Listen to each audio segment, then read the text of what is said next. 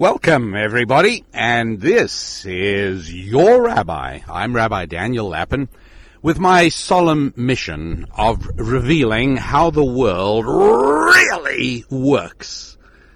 Thanks so much for listening to the podcast, downloading it, making it a part of your life and your listening pleasure. I really appreciate that, and I am obsessive about watching the download numbers because, as I've already told you, they are precisely what fuel my passion. They propel me forward as I record this podcast for you every week.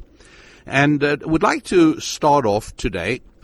And we have a number of topics that I'm hoping to be able to get to.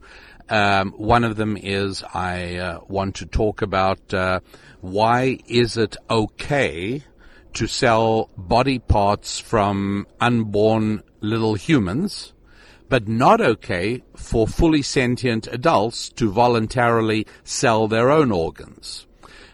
So in other words, if somebody is willing to sell a kidney, why is that illegal? Why should that be prevented? Why is this not simply out of the entire purview of government? Why is this not an utterly acceptable transaction between two free and independent human beings? So that is prevented, but the dismembering and selling of body parts of tiny little humans, that is okay. What's wrong with this picture? We're going to talk about that. And also want to talk about Somalia having the worst famine they've ever had. But wait a sec. In 1973, 1974, Somalia was having the worst famine they ever had. And then back in 1960, 1961, Somalia was having, the worst famine they ever had. Doesn't this begin to remind you of Stalinist Russia, where inexplicably every 5 years, every 10 years, there was a famine. Every 10 years, reliably, something went wrong. And what was it?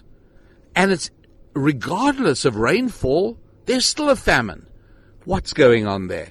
These are some of the thoughts and ideas that I've been working on during the course of this week in the excited anticipation of being able to share them together with you. But to start with, wanted to explore something which again is almost obvious. It's as clear as daylight. Nonetheless, one seldom encounters any serious questioning of this phenomenon. What am I talking about?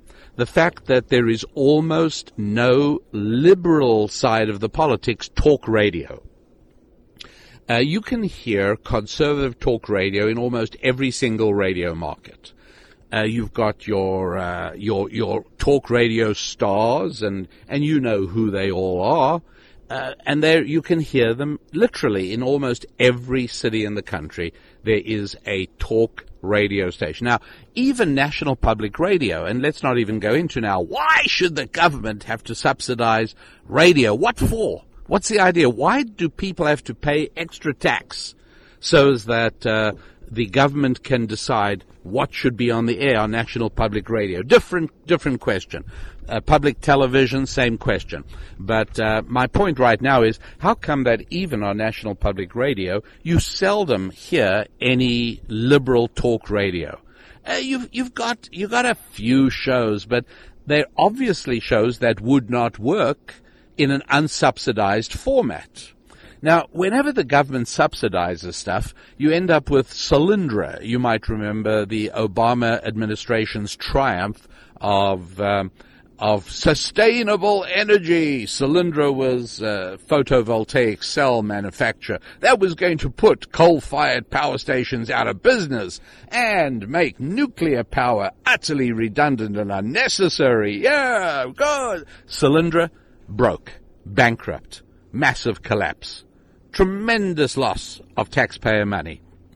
But liberal talk radio, apparently it can only be sustained with government funding. Does the term Air America remind you of anything? Yeah, Air America is the broadcast equivalent of Solyndra. Air America was an attempt to create a heavily funded liberal talk radio network. Now, I listen to some of the stuff because that's my business. I need to know what's going on out there. And so I actually happen to know one of the reasons that Air America failed, but I'm going to go into a deeper reason. The basic reason is that when you listen to conservative talk radio, they are seldom shills for the Republican Party. And I don't even have to mention names. You know who the talk radio hosts are. You can listen to them, and you've got easily a 50-50 chance or better listening to them lambasting the Republican Party. It doesn't mean they're liberal. It means they are conservative, and they are unhappy with the Republican Party for not being conservative enough, or not standing to principle, or yielding to the Democrats. But you will hear conservative talk hosts regularly trashing the Republican Party. You will hear them indicting and condemning. But when you listened to Air America, or for that matter, when you listen to either the woman liberal talk radio host or the male, and there really are only two of them that have anything of a show going, with not nearly the ubiquitousness of conservative talk radio, you have to really search. And it's only available in main liberal cities. You can hear liberal talk radio in New York and Chicago, parts of Los Angeles, but that's about it. San Francisco, Seattle. But for the most part, you really struggle to try and bring in liberal talk radio on your dial. Well, the reason for that is very simple, and that is you will never hear a liberal talk show who does not sound like an official spokesman for the Democratic Party. Doesn't exist. You know why Air America flopped? Again, after running through an enormous amount of money from its founding family. Why? Because it's too predictable. You turn it on, and they're shilling for the Democratic Party, or they're shilling for a Democratic president. And all they're doing is it's sort of get out the vote for the Democrat. That's what liberal talk radio sounded like. But there's actually a far deeper reason, a reason that I thought you might find interesting. But before I tell it to you, I want to just once again apologize if you hear any extraneous noises in the background. For several weeks, we are exploring coastal British Columbia on a small motor vessel, a powerboat, and we are docked in a small harbor on Bowen Island, somewhat north of Vancouver. And there's stuff going on, you know. There's seagulls flying overhead, and there's boats coming in and out. So from time to time, you will hear that, and I apologize, and I hope you're okay with that. Just know that your host is truly, truly enjoying every moment on this fabulously and breathtakingly beautiful coastline. And so what is it about liberal talk radio that just doesn't work? Well, let's at the same time observe a parallel but inverse phenomenon, and that is that television is largely dominated by liberal politics. You have many, many shows on television, many of them on the Comedy Channel, many of them on mainstream network channels that are extremely liberal. That's what they are. You do have Fox News, of course, and Fox Business that are conservative, but that's it. Against that, you've got your MSNBCs and your comedy channels and your main networks and your CNN, and I don't think there's any disputing. And if you doubt this, by the way, all you need to do is pick a topic, like, shall we say, the prominent failure and plummeting in the polls of a Democratic candidate, and watch how that is treated in, shall we say, the Wall Street Journal, Fox News, and CNN. And you won't have any difficulty at all spotting the liberal bias on television. Let's imagine that a liberal president does something really stupid, something for which a conservative president was ridiculed, mocked, and humiliated, and see how the various outlets treated when a liberal president does something equally silly, foolish, ignorant, and you'll discover that it gets noticed and commented on in the Wall Street Journal. It gets noticed and commented on in Fox News, but CNN virtually ignored. And that is an almost reliable and predictable phenomenon. So television seems to belong to liberalism, whereas unquestionably radio does seem to belong entirely to conservatives. Now, before we proceed a little more deeply into that, I have to do a little bit of a side excursion, and I hope you're okay with that. You okay with that? I hear nods of assent. I see enthusiastic agreement.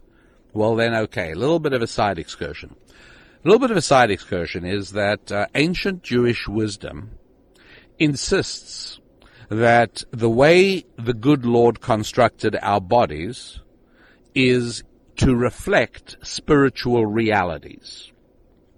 Now, I fully accept that many of my listeners, and I cherish each and every one of you, I can promise you that, but I fully accept that there are many of you for whom the phrase, the good Lord created human beings, rings odd. It's not part of your worldview. Your worldview says that through a lengthy process of unaided materialistic evolution, primitive protoplasm turned into printers and plumbers. Over a lengthy period of time, evolution brought chimpanzees to sophisticated human beings. So the truth is, you pretty much have to decide in life. You pretty much have to decide which way you're going to live as if we are touched by the finger of God, unique creatures created by the Creator, or alternatively, you have to live your life as if we are essentially the product of materialistic, unintelligent, unaided evolution, one way or the other. And obviously, I really don't mind whichever way you choose, but I just want to make certain, as if you had any doubt, where I come from. Regardless, whenever you hear me, I have all listeners in mind. And so when I say something like the way the good Lord created us, you should feel free to insert the way evolution randomly and statistically evolved us. It doesn't matter. The point, however, that comes out will be equally valid for everybody, I'm sure. And here's the point that comes out. When I said it, the way I said it was that the Creator shaped us in such a way so that our physical characteristics mirror and echo our spiritual ones. What do I mean? What do I mean by that? Well, think about the difference between the genitalia of men and women. External, for men, external, jutting, arrogance, pronounced, very, very visible, in no way reticent, as it were. It's there on view. Genitalia of women, concealed, modest, invisible. That's one difference. And it goes even more deeply than that. We're talking about why it is that talk radio seems to be the province of conservatism, whereas liberalism owns television. And I told you that one of the principles of ancient Jewish wisdom is that the way the good Lord created the human body was that its physical characteristics echoed certain spiritual realities. And I showed you the difference between male genitalia and female genitalia, reflecting, as it does, fundamental spiritual distinctions between men and women, particularly in the nature of sexuality. Then we go on from there, and we're going to take a look at ears. Now, here's the interesting thing about ears. Not only do we hear through our ears, but our balance mechanism is where? That's right. It's in your ears. The ability to keep ourselves upright, whether it's walking down the street or whether you are a tightrope artist, crossing a canyon on a 1-inch diameter steel cable, you need your ears and the balance mechanism contained in your inner ear to be working absolutely perfectly. Now, if you were an engineer designing the human body, where would you have placed the balance mechanism? I think, first of all, you probably, more than likely, you would have decided that you need two sensors, two transducers, two devices, and you wouldn't have gone with just one, because two with a little spatial separation gives you a much more accurate perception, in just the same way that two eyes allow you to perceive depth and two ears allow you to perceive direction very accurately. And now, with some species of owls, the two ears are not only separated by the width of the owl's head, but interestingly enough, the owl isn't symmetrical. One ear is placed a little higher than the other. And so now you have spatial separation not only horizontally, but also vertically.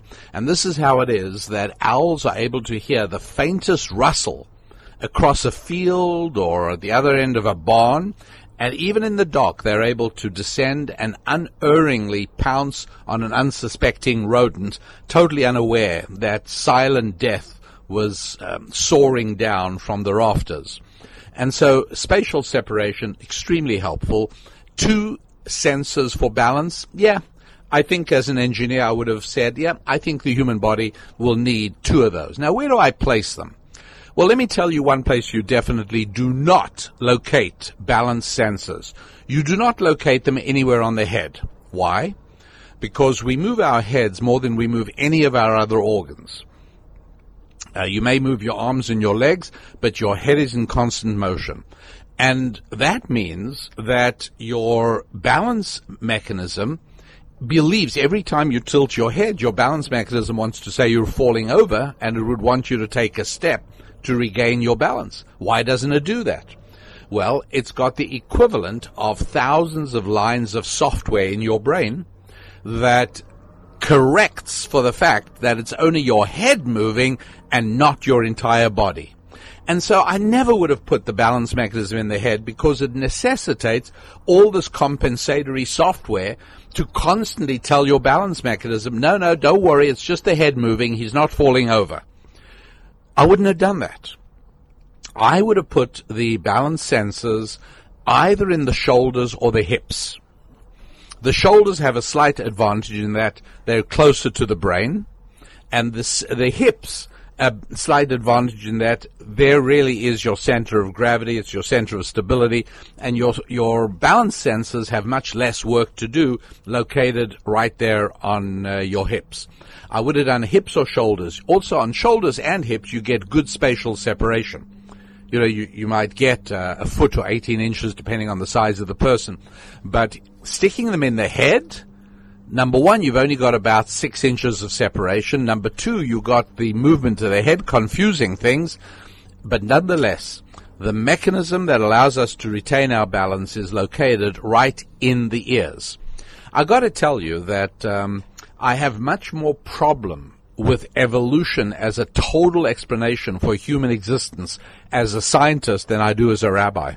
I got to tell you, as someone who once earned my living as an electronics engineer, I'm much more bothered by this kind of problem that I'm just describing you than by any religious problem. I don't have any religious problems. But the idea of why evolution would have stuck the balance mechanism in the ear is truly hard to understand and almost impossible to explain. Anyway, there it is. It's in the ear. Now, let's take a look at the eyes. Here's the really weird thing. The image cast on your retina by your eyes is upside down. And once again, you have to have, I don't know how much software, but I know it's a whole lot in your brain, or the equivalent of software, to invert the image, to put it right side up. Because your eyes are seeing the world upside down. Your brain has to invert it. And an interesting experiment. It's a bit painful and makes you a bit nauseous, but absolutely fascinating. And I did it when I was a teenager. You can get glasses that turn the world upside down. You put those glasses on, and it's nauseating. Trying to walk is very difficult because everything is upside down that you're seeing. Well, here's the funny thing. After you've worn it, and in my case it was for about a day and a half, everything started coming right way up again. In other words, I've just proven that my brain can write software to turn an inverted image right way up. And this is a very significant thing, because the problem is that as soon as I then took them off, as soon as I took those glasses off about a day and a half later, guess what? The world was once again upside down, this time with no glasses, because my brain had adjusted. My brain had come up with a mechanism for putting the world back right again. And then when I took those glasses away, that mechanism now turned the world upside down. And so once again, I had a half a day of nausea before it started coming back again and returning to normal. It's very, very weird sensation, but unforgettable, because it really does help me understand exactly what's going on there. And so I again ask myself, if I was designing the human body and I'm doing the eye, why would I have had a simple lens that would cast an inverted image on the retina? Why would I set things up in such a way that the software is going to need to compensate? I mean, why not just put a compound lens in there? Why not? Why not just put a lens that puts in a right side up image, and that way there's no problems?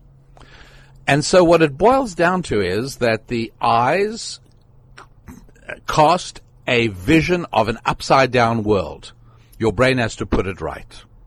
Your ears not only enable you to convert sound waves into music or speech and process by your brain into meaningful communication, but it also is a center of balance. And here is what a 2,000-year-old text from ancient Jewish wisdom explains. Explains that you got to understand that what you see through your eyes is always an upside-down version of reality. What you get through your ears is much more balanced. What do I mean by this? Well, there was a time when American newspapers would never publish images of corpses, never show images of dead people, because it was considered to be over intense. It played on the emotions of the reader. And newspapers were meant to appeal to the mind and the intellect of the reader. You see, my friends, what we're talking about is essentially a struggle between the heart and the head. And newspapers used to pride themselves on appealing to the head. The fact is that you cannot ask anybody to be rational and intellectual and emotionally detached when you show them a dead person, because almost any sensitive human being recoils in horror and sorrow and pity at the sight of a dead human being. And so imagine we have to analyze a war going on, right? Think of World War II. World War II, although the army was the military was very careful with death figures, very careful about releasing them, because it's understandable. People are emotional about losing American soldiers, and it makes us all far less able to endure the war. And cries for ending the war would start while the problem was still there. And so there were zero pictures of bodies of dead soldiers. There was zero pictures of dead American soldiers coming home in coffins. They didn't show this sort of stuff. And World War II was prosecuted until its final conclusion and victory in Europe in 1944 and in the Pacific in 1945. But that couldn't have happened. Now contrast that with the Vietnam War. What happened in Vietnam was entirely different. By that time, they were showing pictures. By that time, they were showing American soldiers coming home in their coffins. And America was traumatized by death in its living room, because you're asking people to be able to look at the ultimate pain of a dead human being and remain detached emotionally and purely rational. You're asking people to confront death visually through their eyes and saying to them, we want you to work this with your head, not your heart. Totally and completely impossible. You see, the heart is tied to the eyes, and the head is tied to the ears. And the principle in ancient Jewish wisdom is, if you want to get a balanced perspective on something, for heaven's sake, don't look at pictures of it, because those go straight to your eyes and to your heart. If you want to get a balanced perspective that enables you to evaluate it with your head, you must use your ears.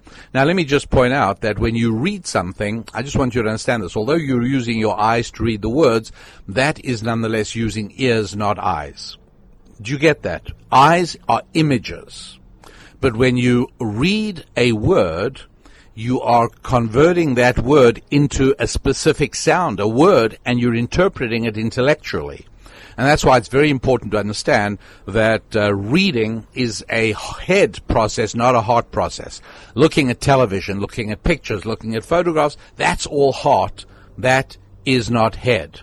And so let us imagine that the head of a company has the terribly painful decision of, does he allow the company to go broke and close its doors, or does he reduce the size of the workforce? Now, I would advise any CEO faced with that very tough predicament to do that calculation in his office, with numbers, with spreadsheets, with reports. But the minute he has to look at the face of a distraught human being confronting the possibility of being without a job, you cannot ask any human being to make a rational, logical, emotionally detached calculation only with a head under those circumstances. Simply not possible. You can't ask it. And so we understand the difference between head and heart corresponding to the difference between ears and eyes. My website is www.youneedarabbi.com. Love you to go over there, and it's one of the ways we have of staying in touch with you. Subscribe to my free weekly email called Thought Tools. You may already be on that. If not, please get on that. And you will be supplied with a regular weekly spiritual strategy that you can apply in your financial lives, in your business lives, in your family lives, in your social lives, your faith lives. And so go to youneedarabbi.com, subscribe to Thought Tools, and I'd also like you to explore the resources that my wife and I have prepared for you, also all visible on our website. In just a moment, we will return, so stay with me as we continue exploring the difference between eyes and ears and why that explains why it is that talk radio is almost never found in the liberal arena. Do you remember Air America? It lasted for a very short space of time, consumed vast sums of money from its sponsors. Air America was supposed to be a liberal talk radio network. Brrr, bombed, flopped, gone, dead, finished. Why? Why does liberal talk radio not work? Conservative talk radio works, doesn't need government sponsorship, doesn't need national public radio. Talk radio works on its own merits. Make sure you have a chance to visit my website and be in touch. You know, one of the things you can do at my website, which you'll remember, is youneedarabbi.com. One of the things you do is shoot me an email. Right there on the website is a tab marked Contact Us. And it's true, I really do read every single one of the letters I receive from you. And as some of you have discovered, I actually respond to about a third of them in person. And that takes a lot of time.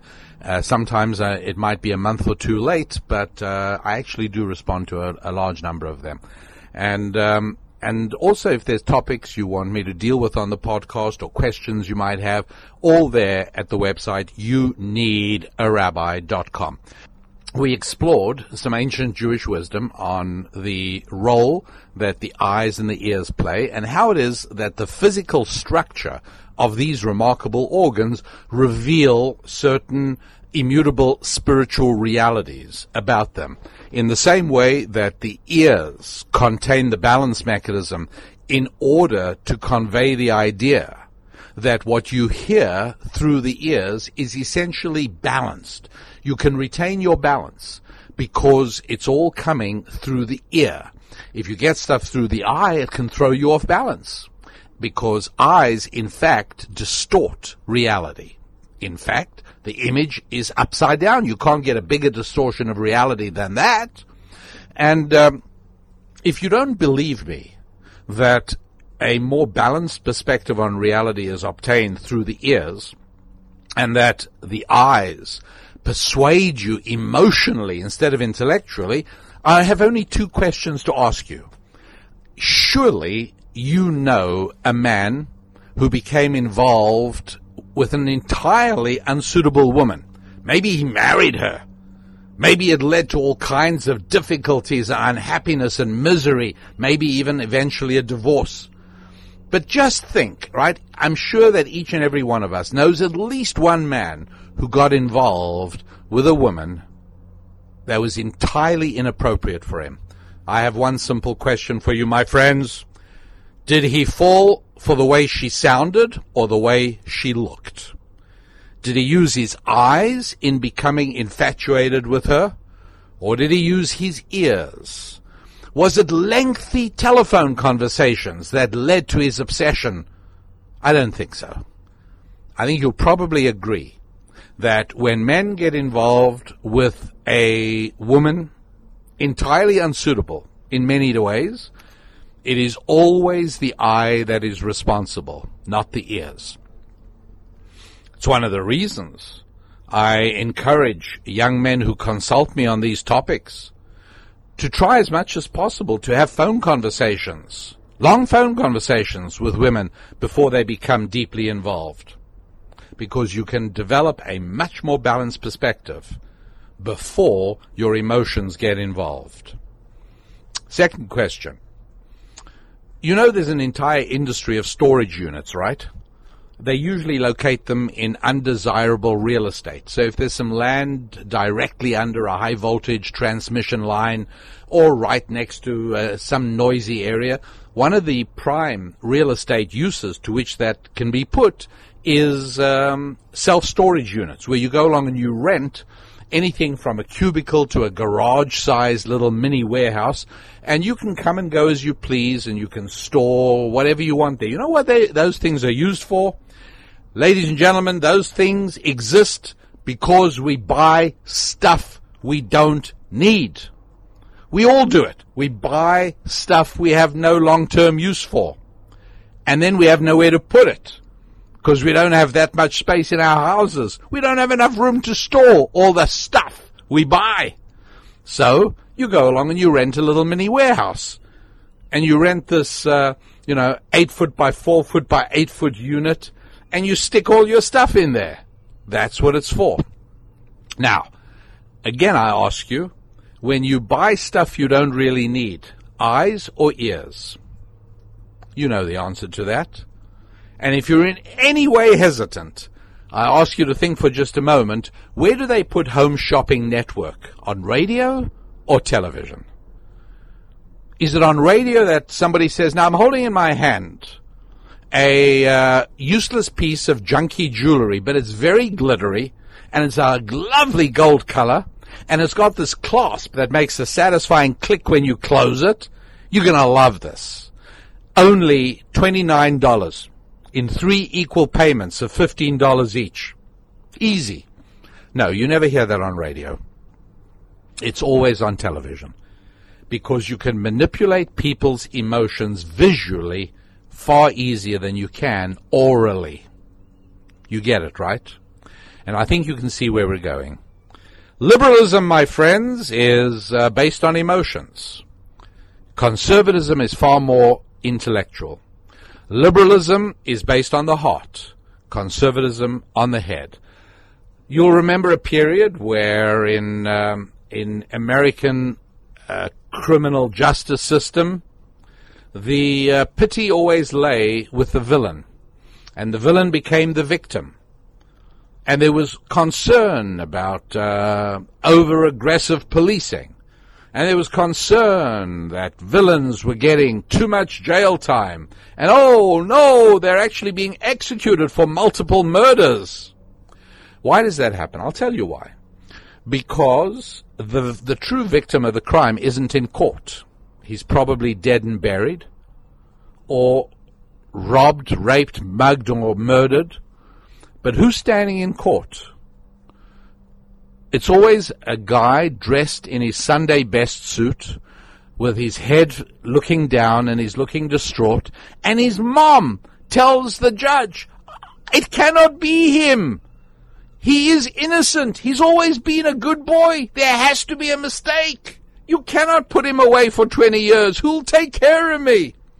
And you're asking judges and juries to be confronted by the visual, powerful image of a suffering human being, even though your head should tell you that he's a vicious criminal, and your head should tell you that mothers never see the evil committed by their children. To every mother, her child is a choir boy. Every mother thinks of her child as a saint. Virtually, almost every mom. But you expect a judge and a jury to listen to or watch a weeping mother and to look at a distraught, sad-looking criminal, and where do you think their emotions draw them?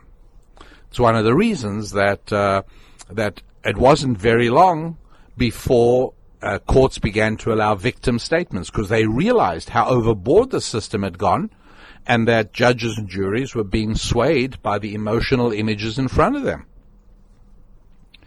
But this is a very standard thing. When you allow a visual image to intrude, it almost inevitably overwhelms the verbal message very, very strongly. And that's why even on television advertising, you don't remember much of what they say. The image is seared indelibly into your brain. The image really works. It's the power of movies. And, for a long time, talk radio used to do drama, crime drama, and also comedy. And it was a very different experience from watching television. First of all, you could be doing something else while that was going on. It wasn't the same waste of time. Number two, there was good in it as well. You know what it was? Developing the imagination. You see, our imaginations are an extremely important part of our abilities. Even if you're an entrepreneur, think about it for a moment. If your imagination underperforms, then you literally miss out on opportunities, because you don't imagine things that you could accomplish. You don't imagine things that need doing. Your imagination is atrophied. Your imagination, and you must think of your imagination as a muscle. And like all muscles, imagination requires exercise.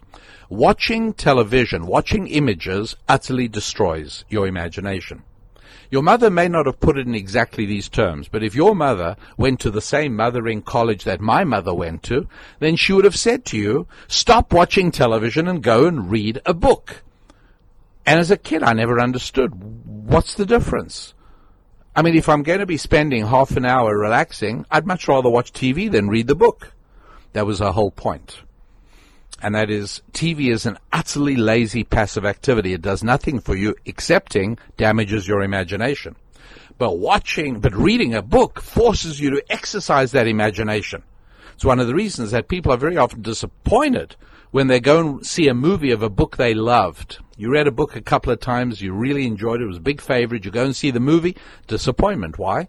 Because it cannot live up to your imagination. You imagined the entire scenario of that whole book. You saw what the people looked like and where the action took place. In your mind's eye, it was all there thanks to your imagination. But now all shattered, all damaged, totally unusable, and all gone. That, again, is a difference between the eyes and between the ears. Using your ears is powerful, it's positive, it's good. Listening to a drama on radio, and it's almost impossible to find anymore, but there are old-time stuff available still. You listen to those things, and they're a lot of fun. They're wonderful. And at least you come away. You don't feel as if this was a waste of your time in any way whatsoever. But when you watch, it changes everything. And what you have to understand clearly now is that liberalism is the creed of the emotion. And that's why it is. Compassion is the defining ideology of liberalism. Everything is compassion. Don't you have any compassion? In fact, stupid Republicans years back started talking about compassionate conservatism, hoping to steal a page out of the book of liberals. But it was a dumb thing to do, because first of all, liberals do liberalism better than conservatives do, and number two, it yielded the high ground. It suggested that conservatism was lacking in compassion. Conservatism is cruel and heartless and cold, but we are going to come up with a new thing called compassionate conservatism. It was a disaster. It was a calamity, and I was in a position, as it so happened back then, to advise the conservative leader at the time who spoke in terms of compassionate conservatism. I truly begged him. I begged him not to do it, and he did it anyway, and it didn't help him. Did him no good, and it harmed the movement of conservatism such as it is. And liberalism focuses on compassion. That's what it does. Compassion is the big thing. And I'm getting a look from my wife here that suggests that she has something to say. So, Mrs. Lappin, was there something you were going to add to that? Oh, no, she says, I was just surprised. I'm not sure by what, but I've learned over the years that when Mrs. Lappin gives me the look, guys, you know what the look is, right? Now, the nice thing about listening to a podcast instead of watching me on television is that you can use your imagination. When I tell you I got the look, then you know exactly what it's like. But if we were on television and I had to show you the look, it just wouldn't be as good, because you wouldn't be using your imagination. No, she very often, and all the time, she adds, we compile a lot of the material I do on the podcasts is work that we've compiled together, and sometimes when she hears me recording it, she thinks of a way I can explain it more effectively or present it more pleasantly. But and I mistakenly thought she had something for us right there. So there we've got it. When we come back, quick wrap up of liberalism and conservatism, talk radio or radio versus television, and on to money in politics, and on to the question of, here it is, if it's okay to carve up tiny little humans and sell their body parts, why is it not okay for fully adult sentient human beings to sell their organs on the open market? Somebody wants to sell a kidney willingly and voluntarily for a sum of money. Why is this illegal in the United States, but it isn't illegal to sell the organs of tiny humans that did not give their permission? Is something wrong here? We now, I think, have a clearer picture, I hope, of why it is that liberalism dominates television, whereas talk radio is very much owned by conservatism, to the chagrin, to the dismay, to the disgust of liberalism. They cannot understand why liberal talk radio simply doesn't work. It either has to be on government-subsidized NPR, National Public Radio, or it fails. But it has zero economic reality to it. And the nice thing about economic reality is that it forces you to deliver what people want. That, my friends, is a good thing, not a bad thing, unless You are a self-proclaimed artist with a diseased ego, pouring your maudlin production out on an unsuspecting public. Well, that's different. Then obviously you want the government to subsidize your pathetic childhood scribblings. But for anybody else, we love the marketplace because it forces individuals and companies to deliver what we actually want, what we can use, what we can desire, instead of what you think we should have. I can assure you without a shadow of a doubt that when I am in charge, the National Endowment of the Arts, gone, defunded, in a millisecond, finished, over. There's no way I will take your tax money and present it into the palms, the outstretched, grubby palms of the select and anointed artistic few. No siree. Any artist who can't persuade people to buy his stuff, as far as I'm concerned, can go and get a job. No more National Endowment for the Arts. No more National Public Radio. When I'm in charge, you can hold me to that. No more National Public Radio. Gone. When I'm in charge, no more public broadcasting service. No more government-sponsored television. If it stands by itself, that's great. If it doesn't, why don't you just watch the BBC? You like NP? Just watch BBC. You'll be happy. It's fine. And guess what? The United States government doesn't sponsor them. In England, works a little bit differently. People have to buy licenses. If they own radios and television, they buy licenses, and that funds at least the government broadcasting services. But we're not in England. We're in North America.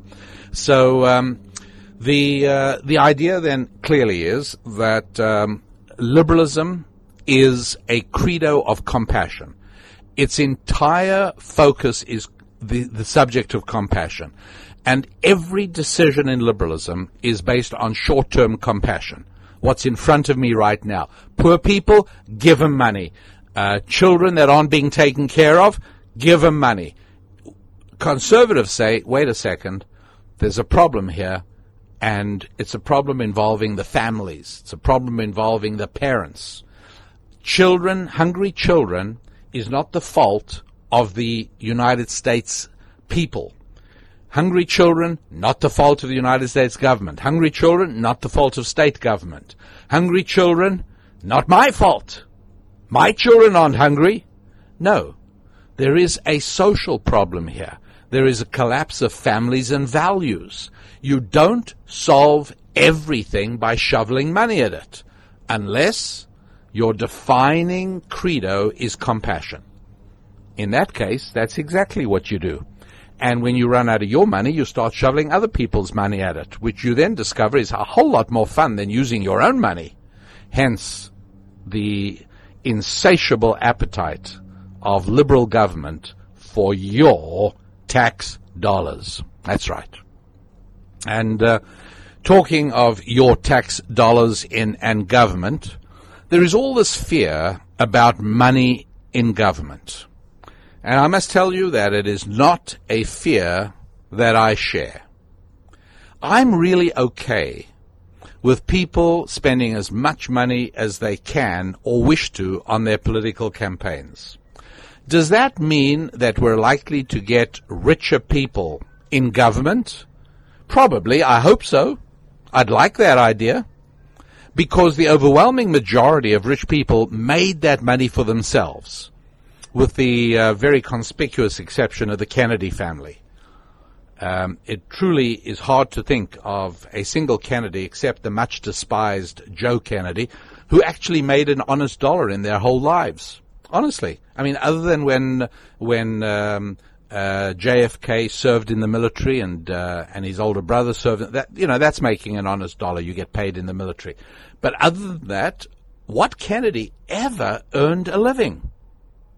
See, I'm okay with people who've made a lot of money serving in government and winning elections. I'm really okay with that. Number one, they've got a much better idea of how the world really works. They've got a much better idea, and they're far less likely to destroy and damage than those who are doing public service. those who seek to serve the people. By what?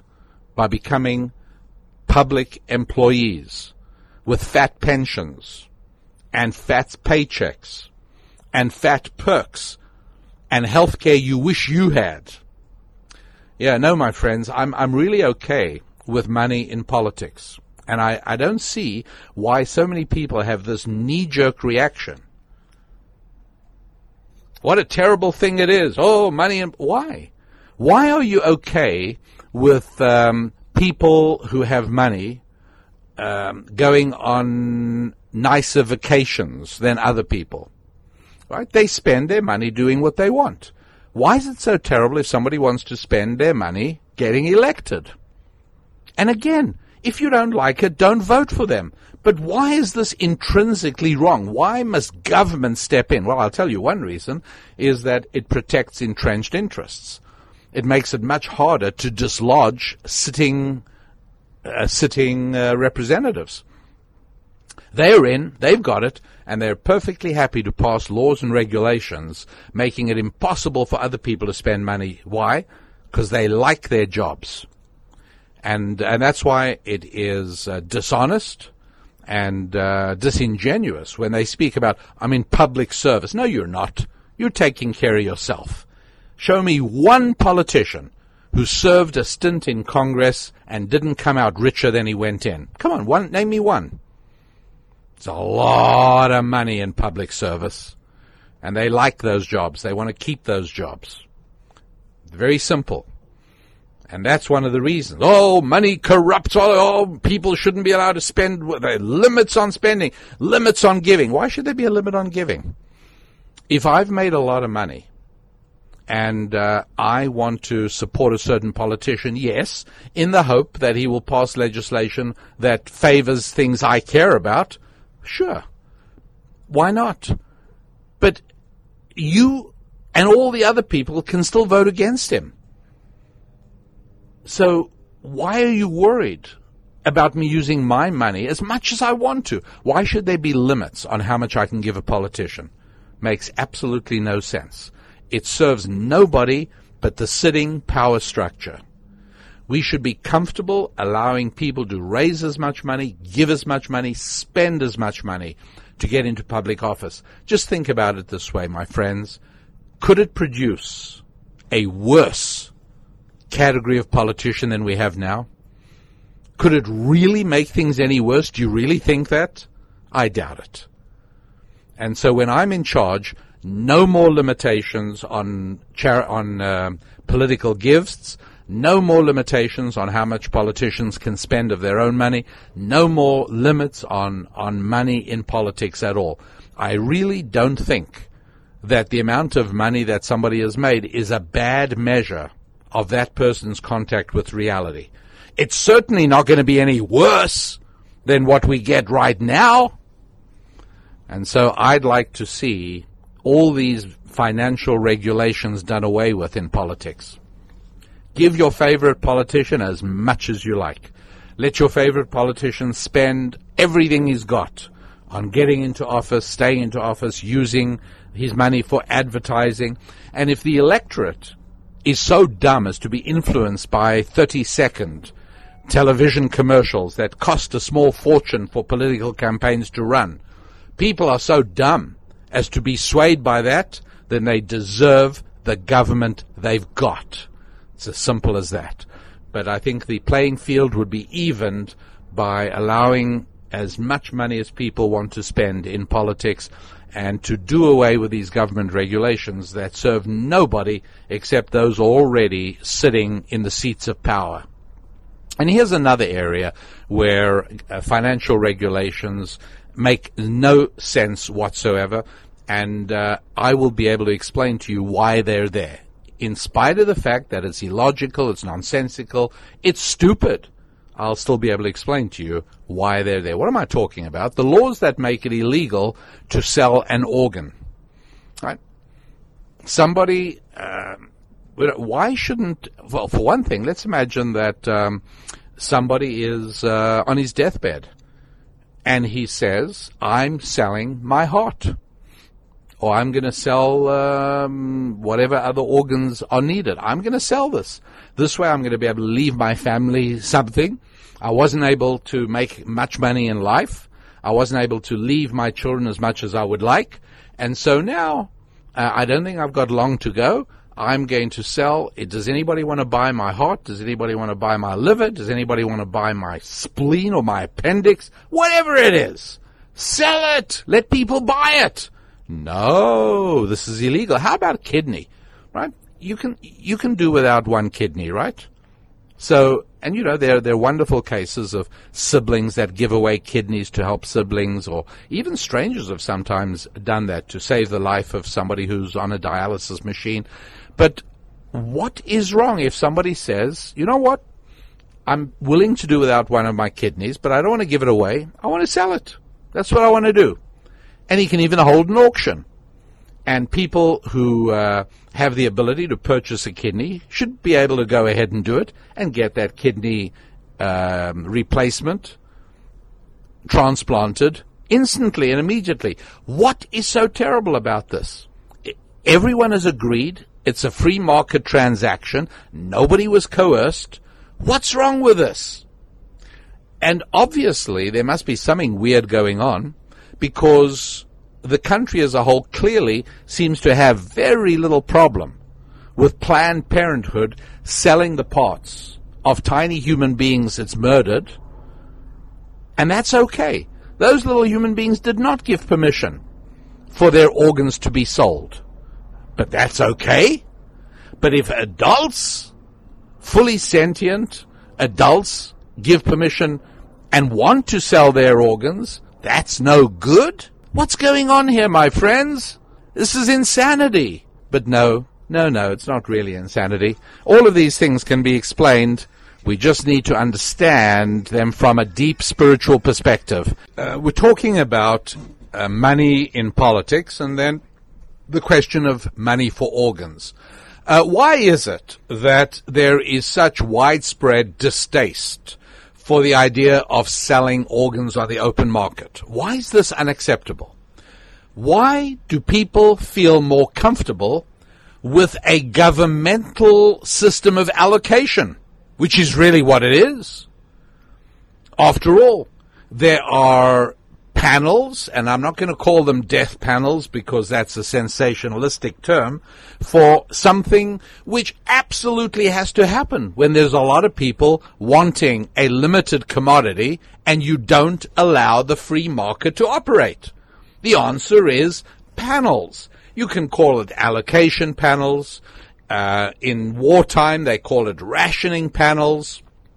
And it really doesn't matter what you call it. But the bottom line is, when there are a lot of people wanting transplants of organs, and there's a limited supply, and you're not going to allow people to bid with money, the only alternative is that you're going to have government committees that will decide. And sure enough, that's exactly what we do have. And that's in the background. I don't know if you heard that, but there was a boat puttering by. Yes, because indeed, I am still enjoying a family boating trip in a small motor vessel off the coast of British Columbia, and we are docked for the night, and there are all kinds of boats coming in. Now, where we are, one of the best ways of getting in and out of some of these remote islands and bays and inlets is by seaplane. And so for anybody who's interested in seaplanes like I am, this is the Seaplane Watcher's paradise. And the basic workhorse here is a de Havilland Otter. Now, that airplane, I'm thinking, has got to be about 50 years old. I do believe the last de Havilland Otter seaplane was built. It was built decades ago. But these planes just keep flying, and there are companies specializing now in turning out spare parts, so as that I doubt that any part of an airframe and there's hundreds of them here, I doubt that any of them are actually flying on original aluminum. I'm pretty sure everything is over the years gets replaced. So much so, the engines, they even now carry turbine engines, remarkable turboprops actually. And that was certainly not the airplane engine with which these aircraft were originally equipped. Anyway, there was a brief excursion for the 2 or 3 aircraft enthusiasts in our listening audience. Are there more of you? Let me know, by the way. Go to my website, youneedarabbi.com, and click on the Contact Us tab. Let me know. Let me know what you're an enthusiast of, or what turns you on, what ignites your passions. I'd love to know. It helps me prepare these podcasts and makes it easier. And so, why is it then that there is such widespread revulsion for the idea of selling parts? And I'll tell you what I think the answer is. Once again, liberalism controls the culture in this area. And the idea is nobody should get better health care than anybody else. This is one of the reasons that Barack Obama managed to squeeze his Obamacare program. It's going to turn out to be a disaster. Retroactively, history will decree it to be one of the dreadful milestones in America's 21st century decay. It will turn out to have been a disaster medically and culturally and financially. Remember, you heard that here first. And who knows, major parts of it, if not all of it, might well be repealed. Nonetheless, it passed. You want to know why? Because it was a step on the road to socialized medicine. And liberalism believes that everybody should be equal. Now, in order to understand this fully, my friends, I think it's necessary that we all fully grasp the central principle that there are certain incompatible ideas in the culture, right? You cannot be both a miser and a spendthrift. You can't be somebody at the same time who spends without control and somebody who never spends and hoards every penny. Those are two incompatible ideas. You either have to pick one or the other, or you have to try and be something in between. And that's obviously where most sane people try and position themselves. You cannot be both cruel and compassionate at the same time. You have to decide which one. And most of us try and position ourselves appropriately. What do I mean by that? Well, cruelty is required. When you have to discipline a child, let's imagine your 4-year-old was playing in the middle of a busy 4-lane highway, and you managed to rescue him, and you brought him back. You need to discipline him. It's going to take some cruelty, but somehow you've got to drive it into this mischievous child that he must never, ever again play in the road or go anywhere near the road without you, right? And to do that takes a certain amount of cruelty. Now, you might say, well, I'm being cruel to be kind. Yeah, I understand, obviously. But the actual action of disciplining requires you to summon up reserves of cruelty. This, by the way, is one of the reasons that single mothers have enormous trouble raising boys. And I'm going to explain that in greater depth. But if you think about it, I'm sure you grasp it. All right?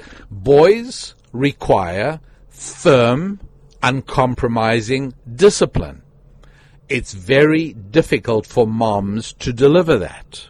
And that's why one of the time-honored phrases in American family life is, just you wait till your father comes home. And mom's absolutely right.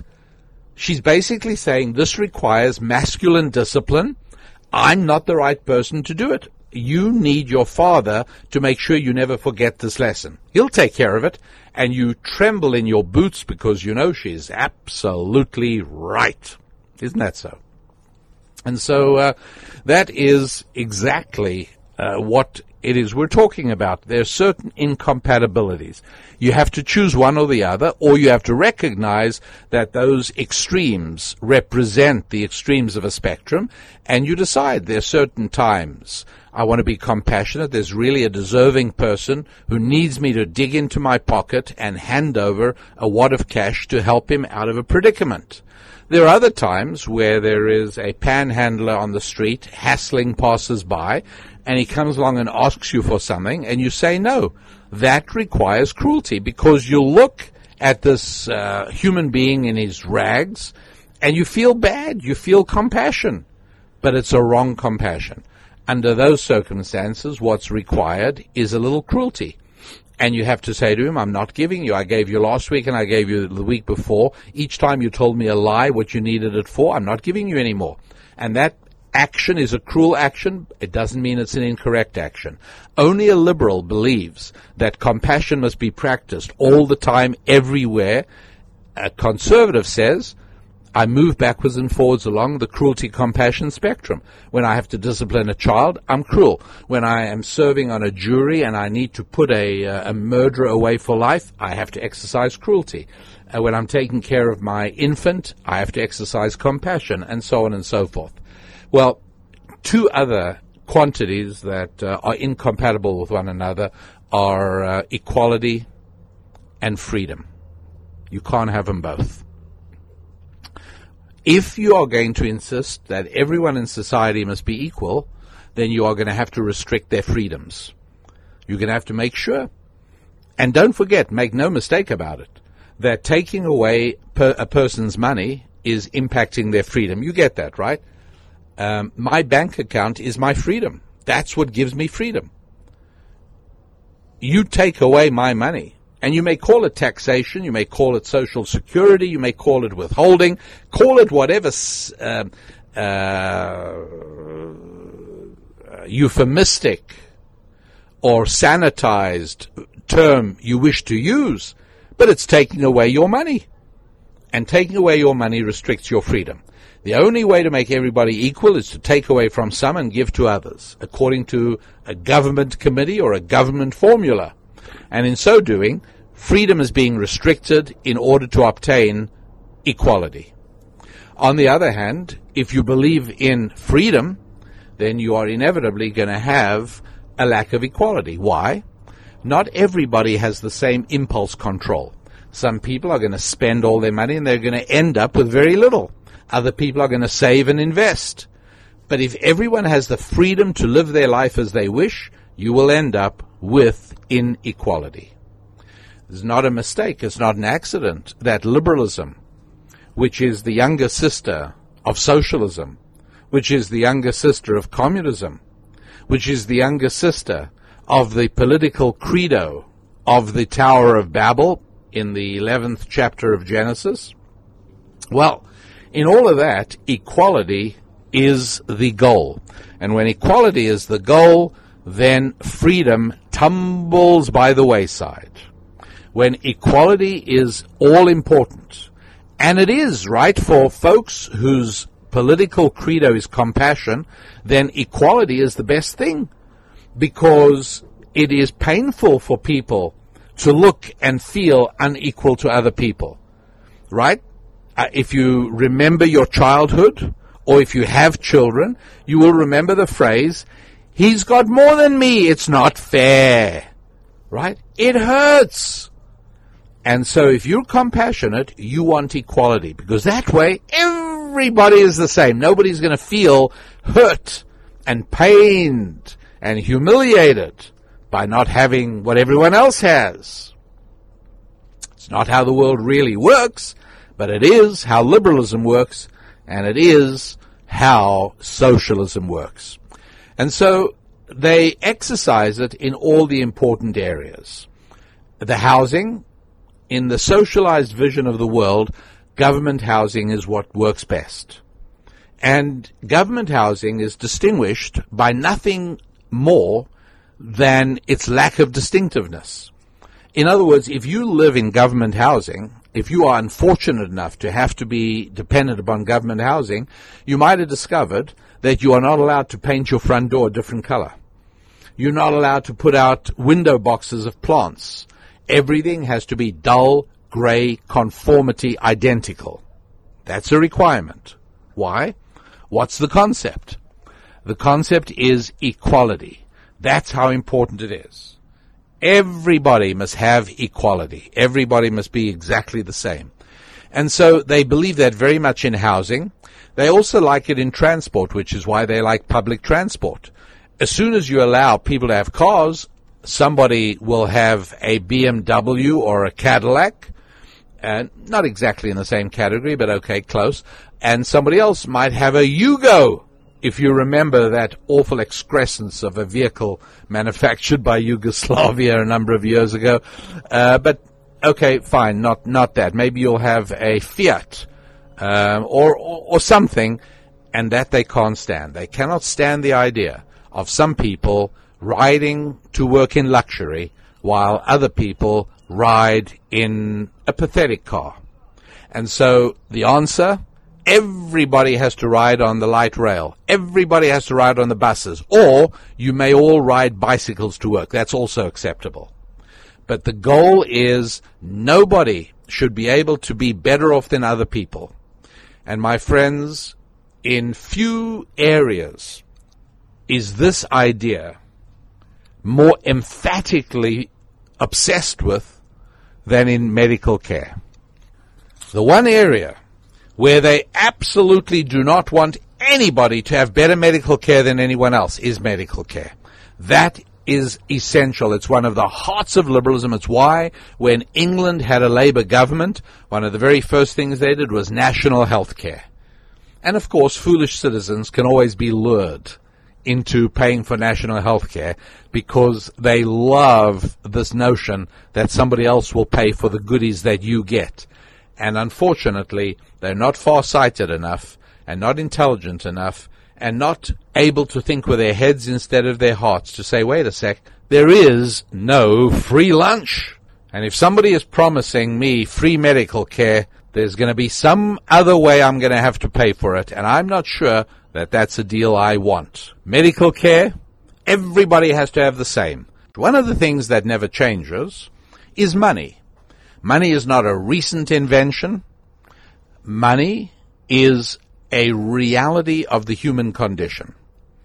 You see, the bottom line is that each and every one of us is born wanting to get as much as we can with as little effort as possible. That's how it is. That's how we're created. We'd like as much as we can with as little effort as possible. And so the good Lord set up a system of money, and one of the reasons that money emerged in those societies that were most founded on a Judeo-Christian ethic, whereas countries that lacked the idea of a Judeo-Christian ethic very often continued using barter into the 19th century, had no such thing as currency. Or they used things like salt, or they used various things to sort of serve as mediums of exchange. But the idea of imparting abstract economic value to an object of no intrinsic value, that is a unique feature of Western civilization. And it has a lot to do with why it is that Western civilization has become the envy of the world. When I say the envy of the world, I don't mean theoretically, I mean the way people vote with their boots. Right? People seek to move to Western societies. Whether they are Muslims, where they come from Africa, wherever they are, the traffic is always towards westernized societies. There's a reason for that. And part of that reason was that money was part of the cultural heritage of Western civilization. And the idea is that money is obtained in only one way. Now, yes, there are bandits, there are robbers, there are confiscatory governments. Yeah, there are definitely people who take your money. But there's really only one way to make money, and that is to please another human being. You could actually say, if you were me, that money is God's way of incentivizing us all to do good for all of God's other children. And profit is the proof that we succeeded. Think about it. If you have $100 in your pocket and you did not hold up a convenience store to get it, and you didn't mug a little old lady and take her pocketbook and therein you found $100, no. And you didn't hold up somebody on the street with a gun and take his money, no. And you didn't defraud anybody else? No. How did you get that $100? I don't know the details, but I do know the answer. The answer is you pleased another human being who gave it to you willingly and voluntarily. I don't know if it was a boss or a customer or a client. Maybe it was a relative. I don't know. But there's some human being in whose life you made a positive difference, who gave you that money. And that's why money is such a wonderful thing. It is evidence that you did good to another human being. Now, my friends, I'm going to ask you an awkward question. It's not meant to create unease. It's not meant to make anybody feel bad. But I want you to deal with this with your heads, not your hearts. If you deal with your hearts, you're going to be angry at what I'm going to say. I don't want you to be angry. I want you to deal with this entirely with your heads. You ready? Who has done more good for more people? Mother Teresa, the saintly hospice keeper in Calcutta, or Bill Gates, the founder of Microsoft, one of the richest men in the world? The question is a simple one. Who has done more good for more human beings? Now, I know what your instinct is. How can you even say such a thing? Rabbi Lapin, if you only knew what a saintly woman Mother Teresa really was. Did you hear me use the word saintly? I'm not talking about who's more saintly. I'm not asking who is a bigger saint. I'm not asking who is a better heart.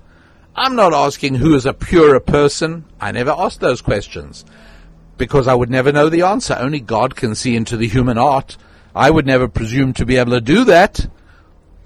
But I asked a very specific question. Who did more good to more of God's children? Mother Teresa or Bill Gates? Now think about it for a second. How many people has Mother Teresa helped? I don't know the answer, and perhaps you don't either. But we can figure it out approximately. I don't know how long she's been working in Calcutta, but let's say it's 100 years. How many people can Mother Teresa help a year? Well, how many people can she help a day? 100? How many people can she impact a day? 100 people a day? Well, that would mean 365,000 people a year. And let's imagine that she was doing that for 100 years. I mean, if that's really the number of people she impacted, so it's 365,000 multiplied by 100, and that comes, I think, to 36 million, if I'm not mistaken. And so at the absolute maximum, the number of people that Mother Teresa impacted, the number of people she helped, 36 million. In reality, right, there's no way she's dealing with 100 people a day. In reality, she hasn't been doing it for 100 years. And so I think we can agree that the figure is somewhere between 100 and 30 million. Probably the true figure is somewhere around about 3 million, most likely. But we can all agree that it's not more than 30 million. Now, how many people has Bill Gates improved the lives of? Well, they've sold 500 million copies, like more than 500 million copies of Office, and several times that of Windows. And if it didn't improve your life, you needn't have bought it. You bought it because it enabled you to be more productive, or have more fun, or connect with more people, or whatever it was. And you could have gone and bought Apple products from Steve Jobs. That was a choice. Or you could have gone with Linux operating system. There's all kinds of stuff you could have done. But you bought Microsoft software because it suited you. It was good for you. Notwithstanding the blue screen of death when something goes wrong with Windows. But it's still, am I saying it's perfect? No, of course not. I'm saying you bought it voluntarily, and you're not an idiot. You wouldn't have done that if it didn't improve your life to an extent greater than the value suggested by the money you paid for it. And so the number of people that Bill Gates has impacted positively. The number of people whose lives Bill Gates improved is in the hundreds of millions, probably billions, most likely. And that's not even counting all the people who earn livings by working at Microsoft. It's not counting all the people who have companies successfully selling and trading and doing business with Microsoft. The vendors that supply Microsoft with everything from office furniture to catering, all of those, there's no question who has done more good for more people. A whole lot more good done for more people by Bill Gates than Mother Teresa. Money is not a terrible measure of a person's life. It's not all there is to your life. Obviously not. Obviously not. And there are people who live wonderful lives and are wonderful human beings who don't end up with any money or don't have any money throughout their lives. That's certainly true. But in general, successful business professionals are better people than people who don't make money. How do I know? How can I make a statement like that? Well, it's very simple, you see, because there are figures freely available of how many doctors have lost their license for behaving abominably towards patients, ranging, and the figures are horrifying, ranging from operating under the influence of drugs or alcohol, sexual harassment and molestation of patients under anesthetic. I mean, there's all kinds of things, right? This applies to, by the way, psychiatrists. The number of psychiatrists, doctors, and dentists who've lost their licenses is quite amazing. How about teachers? Everyone loves school teachers, right? How about the number of school teachers who've lost their licenses for everything ranging from utter incompetence, beating kids, sexual molestation of kids? All very high. How about the number of business professionals in the United States of America that have been successfully prosecuted for anything? Well, if you measure the number of doctors, dentists, and lawyers that have lost their licenses for malfeasance, and you look at that as a proportion of the total number of doctors, dentists, lawyers, psychiatrists out there, if you look at the number of teachers who are in trouble for abominable behavior towards their students and responsibilities to their jobs as a function of the total number of teachers out there, all of these numbers easily available, and then you look at the number of business professionals who have got into trouble and been successfully prosecuted, and you look at that as a fraction of the total number of business professionals in the country, you will find, and I mean, honest to goodness, this is an absolute fact. You will find that, on average, to the extent that all these numbers are accurate, and there's no reason why they shouldn't be, business professionals are about 100 times, approximately 100 times more virtuous than school teachers, and even more than that, more virtuous than doctors, lawyers, dentists, and psychiatrists.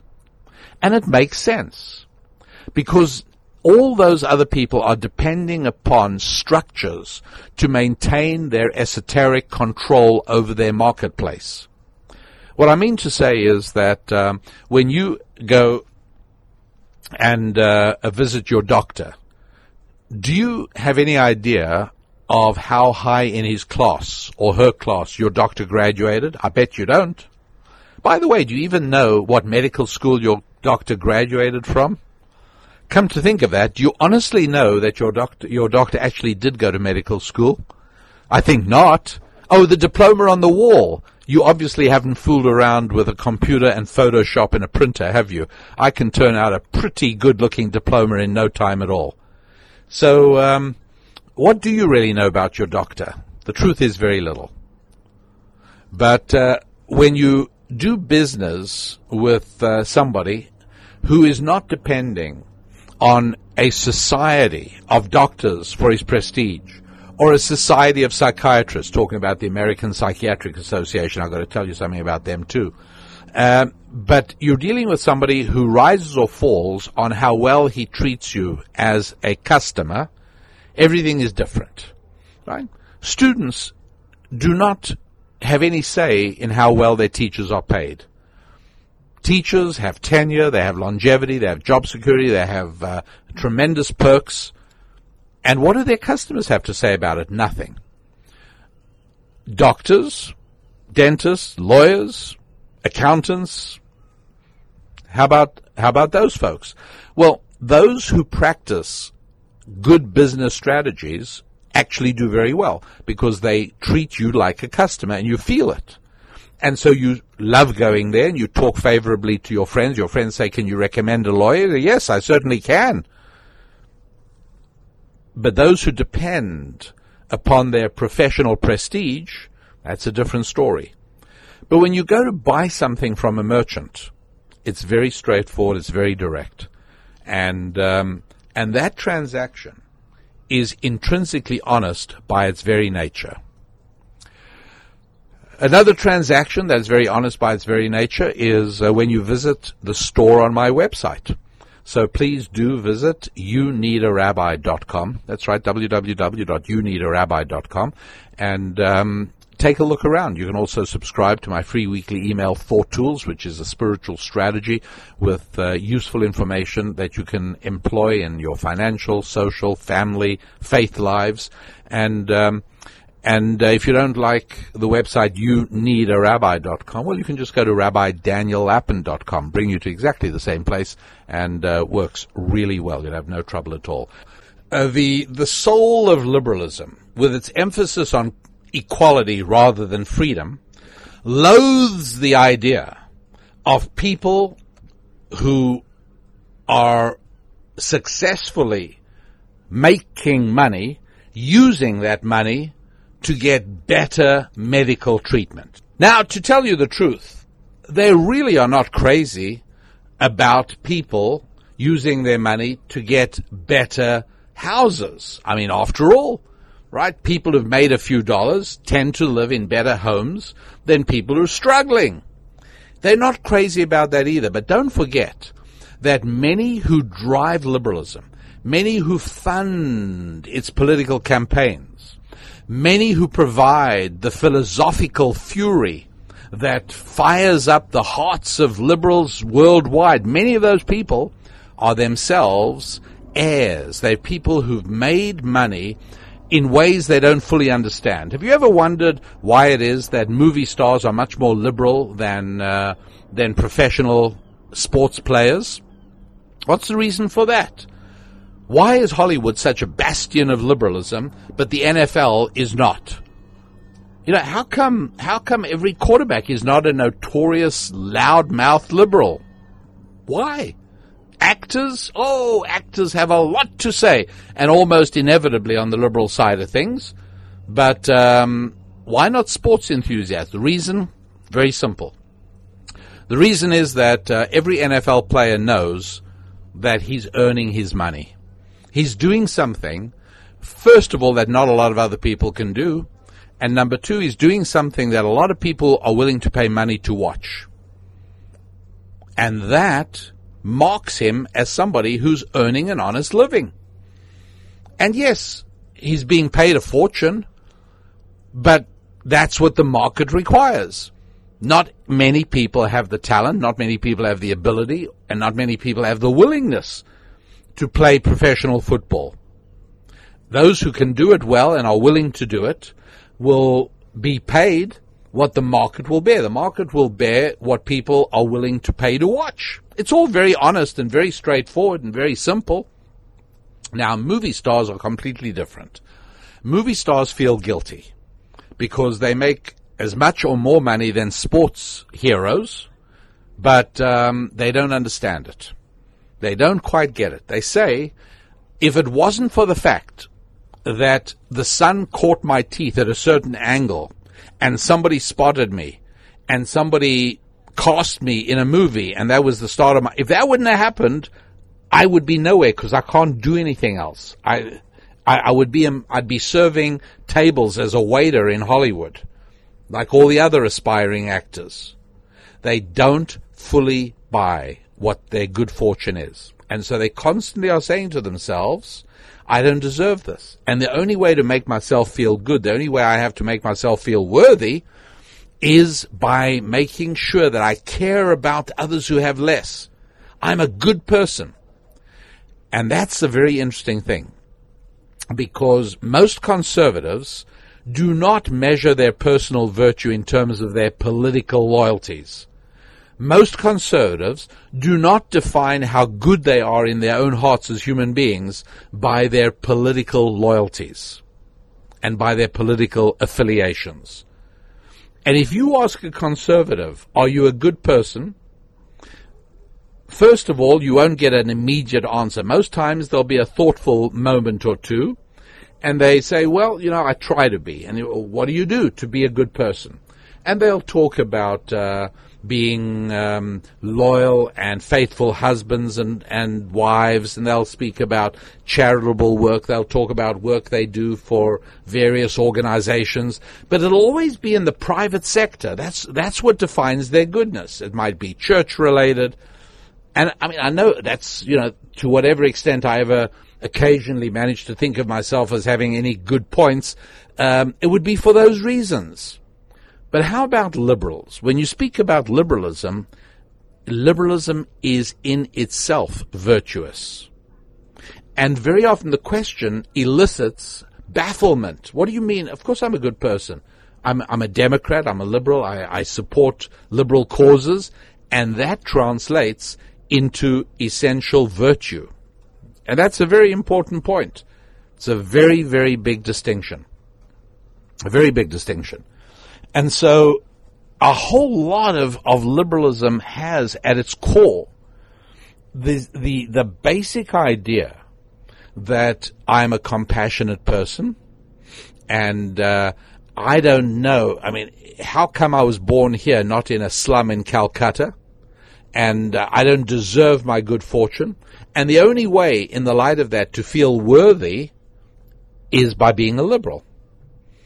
And so many of the people who drive liberalism are very wealthy people, and they live in beautiful homes, and they are driven around by chauffeurs in beautiful cars, and they don't want to lose those. Most wealthy liberals who pushed very hard for Obamacare, the Affordable Care Act, to pass, they themselves are taken care of by private medicine. In fact, the very politicians who work on Capitol Hill in Washington, D.C., made absolutely sure that they themselves are not bound by the requirements of Obamacare. And so for all of these people, the idea of liberalism is it's for the others, it's not for me. It's to take care of the unfortunates. I'm okay. And so they're good with their comfortable homes, mansions, luxurious palaces, luxurious forms of transport. You sometimes are struck by the incongruity of somebody speaking about, I'm such a good person, I care about the environment and the planet, but they fly around in private aircraft. Now, I'm sure you have a pretty good idea of what a Gulf Stream spews out into the atmosphere. And this is a whole different topic, obviously, because, as you know, I don't worship at the shrine of environmentalism. But at least according to the dictates of those who do, wouldn't you have thought that there is something of an element here of hypocrisy? But no, it's always for other people. I'm okay. I endorse liberalism, so all you unfortunate folks can have equality with each other. I don't suggest you should have equality with me. That's not the argument. And this is why in the Soviet Union you had the nomenklatura. You had those at the top of the heap. You had those who were close to the positions of power in the Kremlin, and obviously they enjoyed differently from the run-of-the-mill Soviet citizens, unfortunate devils that they were. Everything works a little bit differently. And so, since equality is the reigning moral value, well, obviously, people should certainly not be able to use money to get different levels of medical service. The poor, quote the poor, and that terminology is not terminology I even acknowledge in the use of for human beings, as I have and will explain. But the way liberalism would have it, the poor are entitled to exactly the same medical care as the rich. It makes no difference. And in fact, they get some help from this from the medical community itself, which sees its own cloak of virtue made up of the threads of serving everybody in exactly the same way. And so if you can be a hard-working, tax-paying, diligent citizen, and you can walk into the emergency room of a New York City hospital, and you will wait your turn behind an illegal immigrant who robbed somebody yesterday, murdered somebody last week, hasn't been caught yet, and has come in with a bullet wound, and you will wait because the medical community believes, and this is their way of feeling virtuous, that they don't distinguish. Everybody is exactly the same. And again, right now, I'm not discussing the merits or drawbacks of such an approach. I'm just trying to make the point that how much money a person has made is not a terrible measure of what that person has done for other human beings. It's not a bad measure at all. And I keep having to stress this because the message that the culture beams out at us non-stop through politics, through entertainment, the media, everywhere, the message always is the same, that if you've made a few dollars, it's a measure of how bad you are, not how good you are, and that's why you are told you must pay your fair share. Obviously, it's something you're not already doing. And the truth is, and this is a very important point, if this is the only point you get from this segment we're in right now, it's worth it. And that is that if you've made a sum of money by serving other human beings, honestly, transparently, by providing goods or services that enhance their lives and for which they are willing to pay, you do not need to vindicate yourself by giving charity. We have to give charity anyway. It's a completely separate moral obligation. But it's not because you've made money. One of the terrible, terrible mistakes in modern American politics is the number of people who pay no taxes, the number of people who therefore have no stake in society. It's a terrible, terrible thing. And again, it's part of the practice of socialism. But the truth is that it is impossible to make money without serving other people. And that's why it is that entrepreneurs who have suffered sleepless nights figuring out how to make payroll are, in my view, people more worthy than those who've never, ever earned a living. People who've spent their lives, who've gone from students to politics, right? People who have really never worked in the public sector. And this country has been afflicted by several presidents in the last few decades who have never earned a living, who have never ever worked in the world of business. And I've got to tell you that I think it's a terrible mistake to raise children without ever having encouraged them and helped them get jobs so that they work for money. I think it's a terrible mistake to trust people who've never ever been active in the world of business. It is true. I'm turning popular culture on its head on this, and I'm sure that many of you are shaking your head saying this can't be. What is he telling us here? But I commend your attention. I appreciate the time you're willing to invest in trying to look at these things from an entirely different perspective. And I hope that I am bringing you something of real value.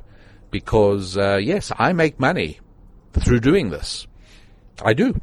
And you know that. I mean, that's not a shameful secret. I'm proud of it. And that's only going to be true if you find value in this. Because if you turn off and stop listening, well, we know that, and the end result is that I won't make any money, and I won't be able to do it for free, so that'll be the end. That's how this works. I want to wrap up with something which is a very important principle that I think is usable in business, in social life, and that is, my friends, unanimity is always suspect. Okay, what I mean by that is that in ancient Jewish wisdom, there is a principle, which is that if a court of law, and there were different courts of law in traditional Jewish jurisprudence, you had a court of 3 judges, you had 23 judges, you had 71 judges, you had different numbers of judges for different types of courts. And yes, and some issues really involved a very large number of judges. This did happen. But the point is that in all of these court procedures, in every setting, imagine that somebody's guilt is being judged. If all the judges vote one way, the result is disqualified. The person who's under trial walks away. If every judge was unanimous, if not a single judge found reason for dissent, this would be the ruling would be rejected. Unanimity is suspect. When a whole group of people all agree on one thing, you must know that it is not the result of universal, thoughtful consideration. Other factors are at play. Factors might be fear, social pressure, political issues, but it is not truth and it's not justice, because unanimity does not come about in the real world when thoughtfulness is at stake and when human beings are doing the thinking. Well, let's go and take a look at the American Psychiatric Association. This is the professional body of the mental health profession, and they publish something called the Diagnostic and Statistical Manual. The 5th volume came out in 2013. And it's been fascinating for me to read the various manuals, DSM, DSM-2, 3, 4, 5. What's going on? What makes it so interesting? Well, you see, when it comes to my motor car, or for that matter, take the boat I'm on, and it develops a problem.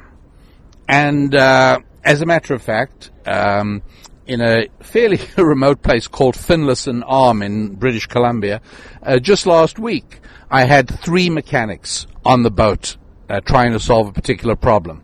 Do you think they took a vote? Do you really think that they each examined it, and then they went and sat down in the boat saloon, and they handed out pieces of paper and said, everyone should write down what they think is wrong with this boat? No, not at all. There was no confusion. There was no debate. There was no voting. It was all absolutely clear. Do you think car mechanics have a vote about what constitutes proper performance on a car? I don't think so. And for that matter, in most aspects of physical medicine, for the most part, yes, people get a second opinion for sure. But a disease is not established by vote. Would you not agree? I mean, a person has the flu or they don't have the flu. You know, a person has appendicitis or he doesn't have appendicitis. We don't have a vote in the hospital to decide what he has. But the mental health profession is entirely different. And the reason is because the mind is part of the human soul. It is part of our spiritual makeup, not part of our biological or chemical makeup. And the mental health profession, since the days that Sigmund Freud won out against Carl Jung, Carl Jung was much more open to the idea that spiritual factors played a part in diseases of the mind, diseases of the soul. The Freudian school was locked into the idea that it's all biology, it's all scientific, it's all physical, and that when you get right down to it, this leads to an approach in mental health, which is that there either is or will be a tablet for every malady. You simply don't have to worry, because if it isn't readily available now, it soon will be. A pill to fix every mental condition. Depression, pop a pink one. Whatever it is, that is not what I believe to be true. I think that when it comes to the mind and the soul, you're talking about spiritual issues, and that attempts to solve mental problems entirely chemically or pharmacologically or biologically are doomed to failure.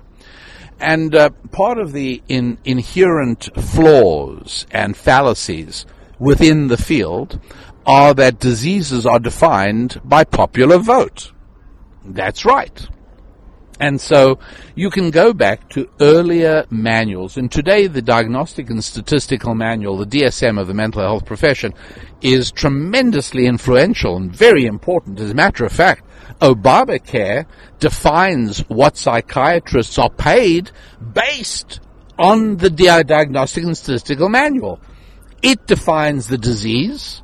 The doctor, the psychiatrist, has to fit the patient into one of the classifications that already exists in the DSM manual, and then they are paid and they bill according to that. So we're talking about a book that, and the funny is there isn't an equivalent for oncologists.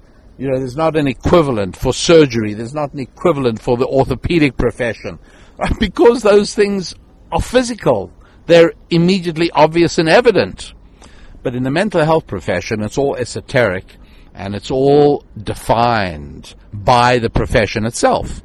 And so you don't have to go back centuries, only a couple of decades, to find the earlier version of the DSM, which regarded homosexuality as a mental disease. It was a mental condition that needed to be cured, or could be cured.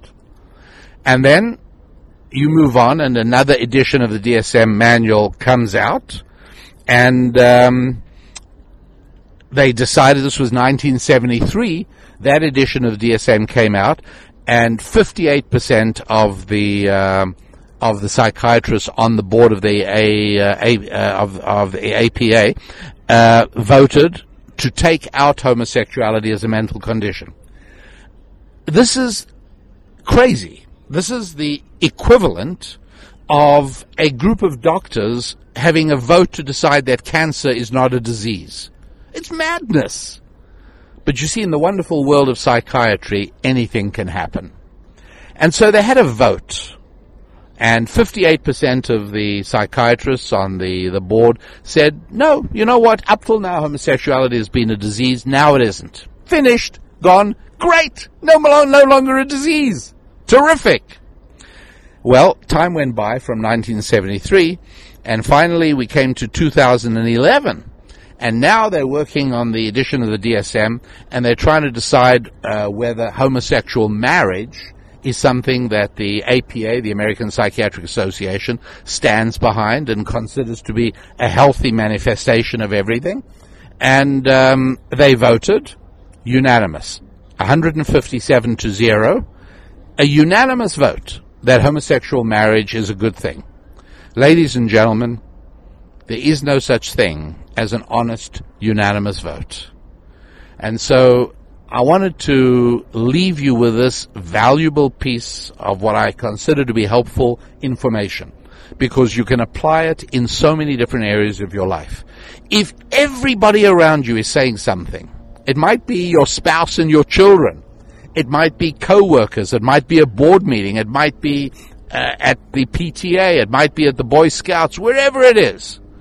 But if you're in any group of people and you're the only person and everybody else is unanimous on the topic, you have to know there's something going on. Just as we know that at the American Psychiatric Association's vote in 2011 on homosexual marriage, there were other factors at work.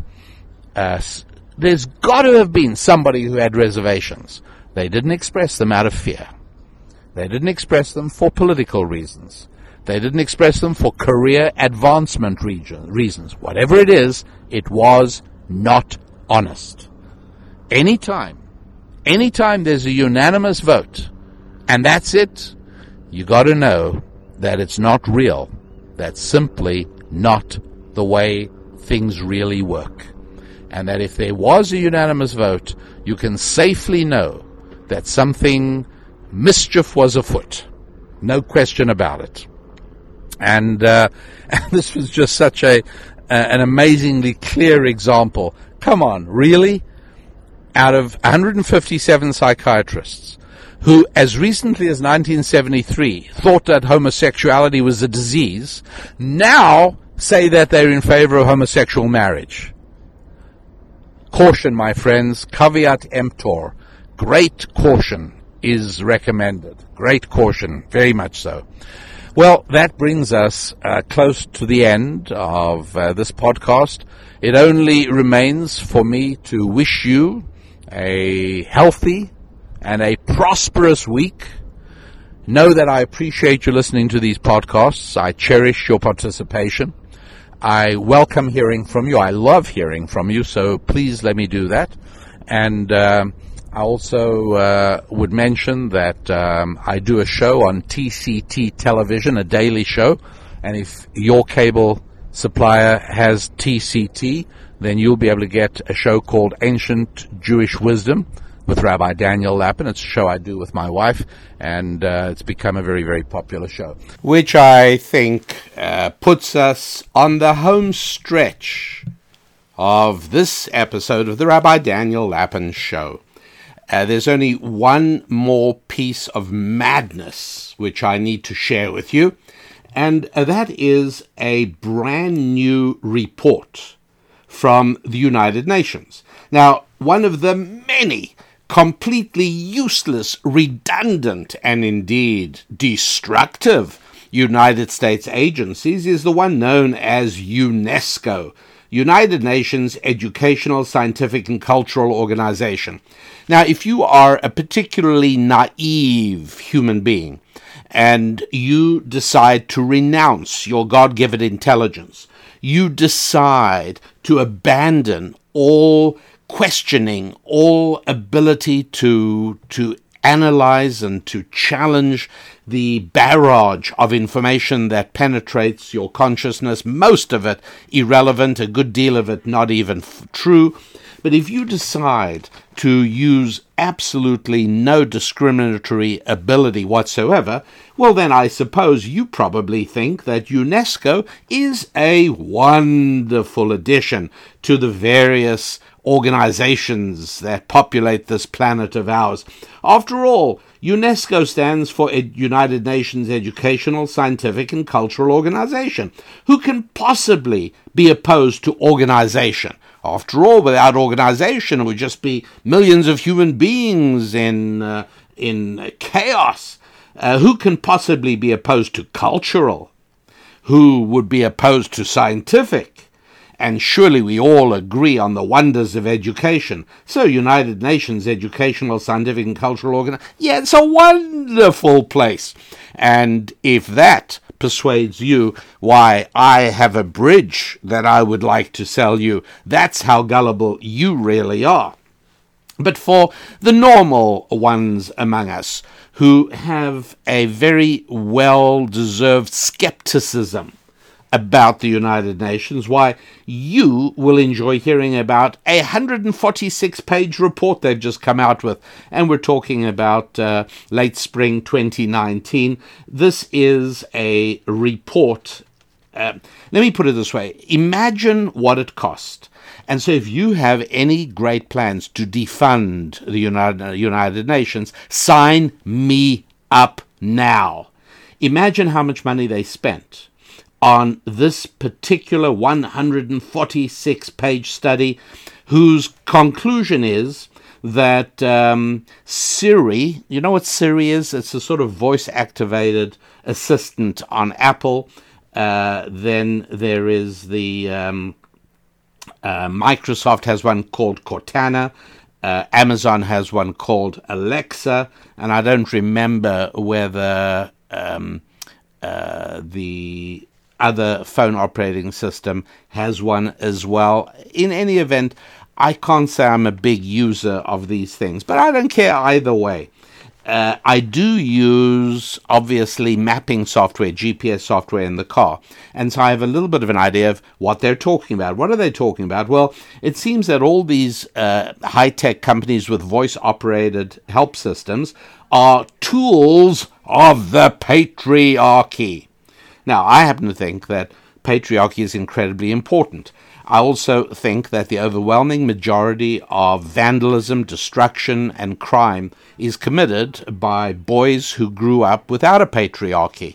And again, friends of mine in law enforcement, just last Friday I was talking to somebody who is he took care of me on a security detail somewhere I was giving a speech.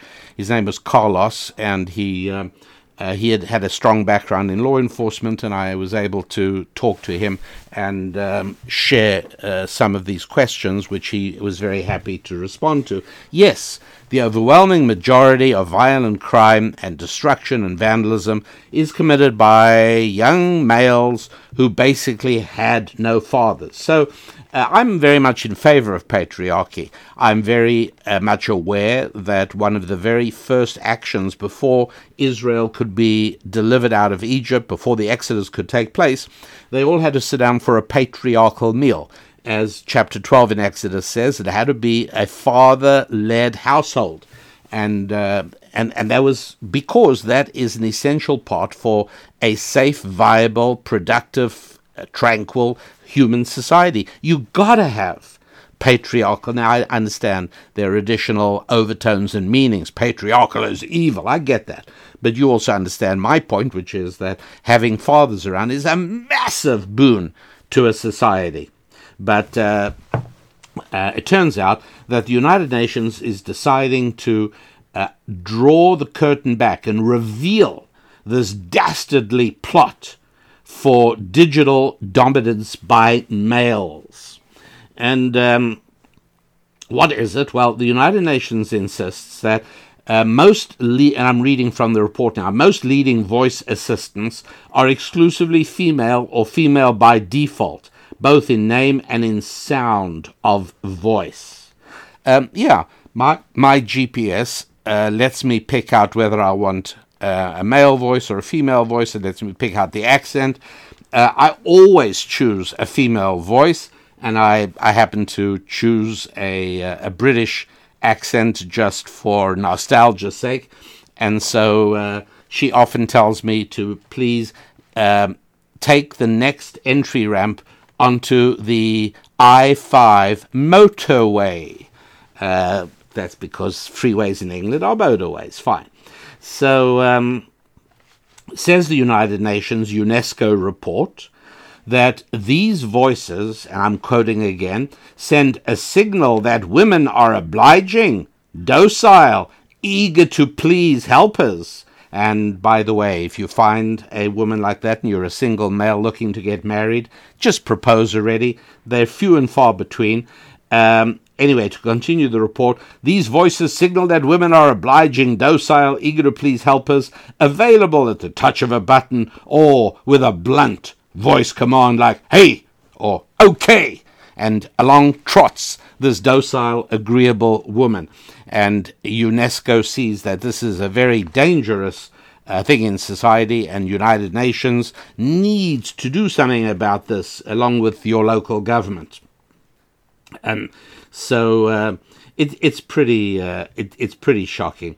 To quote again, they say that these female voices of these electronic devices, quote, greet verbal abuse with catch-me-if-you-can flirtation and give deflecting, lackluster, or apologetic responses to verbal sexual harassment.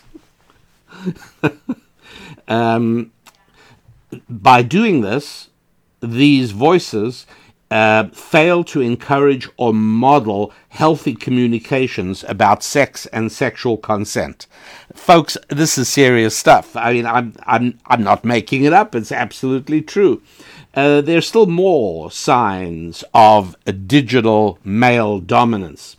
I'm quoting from the report. The assistant holds no power of agency beyond what the commander, that's you and me, asks of her. It honors commands and responds to queries regardless of their tone or hostility. This reinforces gender biases that women are subservient and tolerant of poor treatment. Okay, the United Nations puts out their conclusion is they want countries to redress this with compulsory tech education arranged by government and paid for by government. Also, they want gender quotas in tech industries and more government funding for that. So, I kind of laugh at it because these things are simply artificial intelligence, right? These are attempts at creating AI, and they are all the creations of the most liberal companies on earth. Google, Amazon, and Android is part of Google, Apple. These are the most liberal countries on the planet. So it's kind of fun to see United Nations coming after them now for gender violations. Why do I think this is funny and not serious? Because the more that the left, of which the United Nations is a signature institution, the more the left embarks on wackiness, craziness, kookiness, creepiness, the more they do that, the easier it becomes for ordinary people like you and me to understand the irrelevance of these things, how unimportant they are, and paradoxically at the same time, how important it becomes to defend ourselves against their incursions into their culture and their intrusions into our lives. So the more of the nuttiness, the better it really is. The easier it becomes for people who might be on the borderline, maybe people you know, who tend to think, well, for the most part, yeah, the United Nations is really good, and you've tried explaining to them that there's not a single war that the United Nations has ever stopped or prevented. Never happened. As a matter of fact, United Nations staffers are implicated in rape and other abuse in war zones. All in all, a wasteful organization that should not exist. But if your friends and family don't get that, well then, perhaps let them know. And you can find out the details and get some of the quotes from the United Nations. They're very proud of this work that UNESCO's just put out. You'll have no trouble locating it. And no matter where your friends and family stand, they will see that this is truly nuttiness. Well, folks, that is about as far as we can go for today's show. As I said, it really is. And so I want to once again suggest that you visit our website. No, I want to beseech, implore, and beg you to visit our website at RabbiDanielLappin.com. And I want to point out 2 relationship books that will add much to your bookshelf, to your family, and to your circle of people you care about. One of them is called Hands Off, This May Be Love. Reducing heartache in the dating situation. Are there things you can do before marriage to make success in marriage more likely? Sure. Are we shortchanging ourselves by settling for today's culture? Of course. Can anyone who cares about others not read this book? I don't think so. And we also want to suggest a second book called I Only Want to Get Married Once. Dating Secrets for Getting It Right the First Time. This includes, we've got 10 vital questions to ask while dating. We recommend the book because it literally saves years of wasted energy and grief. And so the 2 books are Hands Off, This May Be Love, And secondly, I only want to get married once. If you go to our website at RabbiDanielLappin.com, you will be able to read up more about these two books and see whether indeed they are books that would add significantly to the interpersonal dynamics of you, your family, and people you deeply care about. And that means that we are at the point now where I have to say goodbye to you for another week. I thank you for your help in promoting the show. You are being very, very effective. Our numbers continue to grow. The downloads increase. The different parts of the world in which we have listeners increases. So thanks for spreading the word. I really do appreciate that. It really does make the whole thing more workable. And I thank you for listening reliably and faithfully as a happy warrior, listener of the show. Thanks so much. Appreciate that. And I wish you a wonderful week ahead of good times with your family, with your friends, with your faith, and with your finances. I'm Rabbi Daniel Lappin. God bless.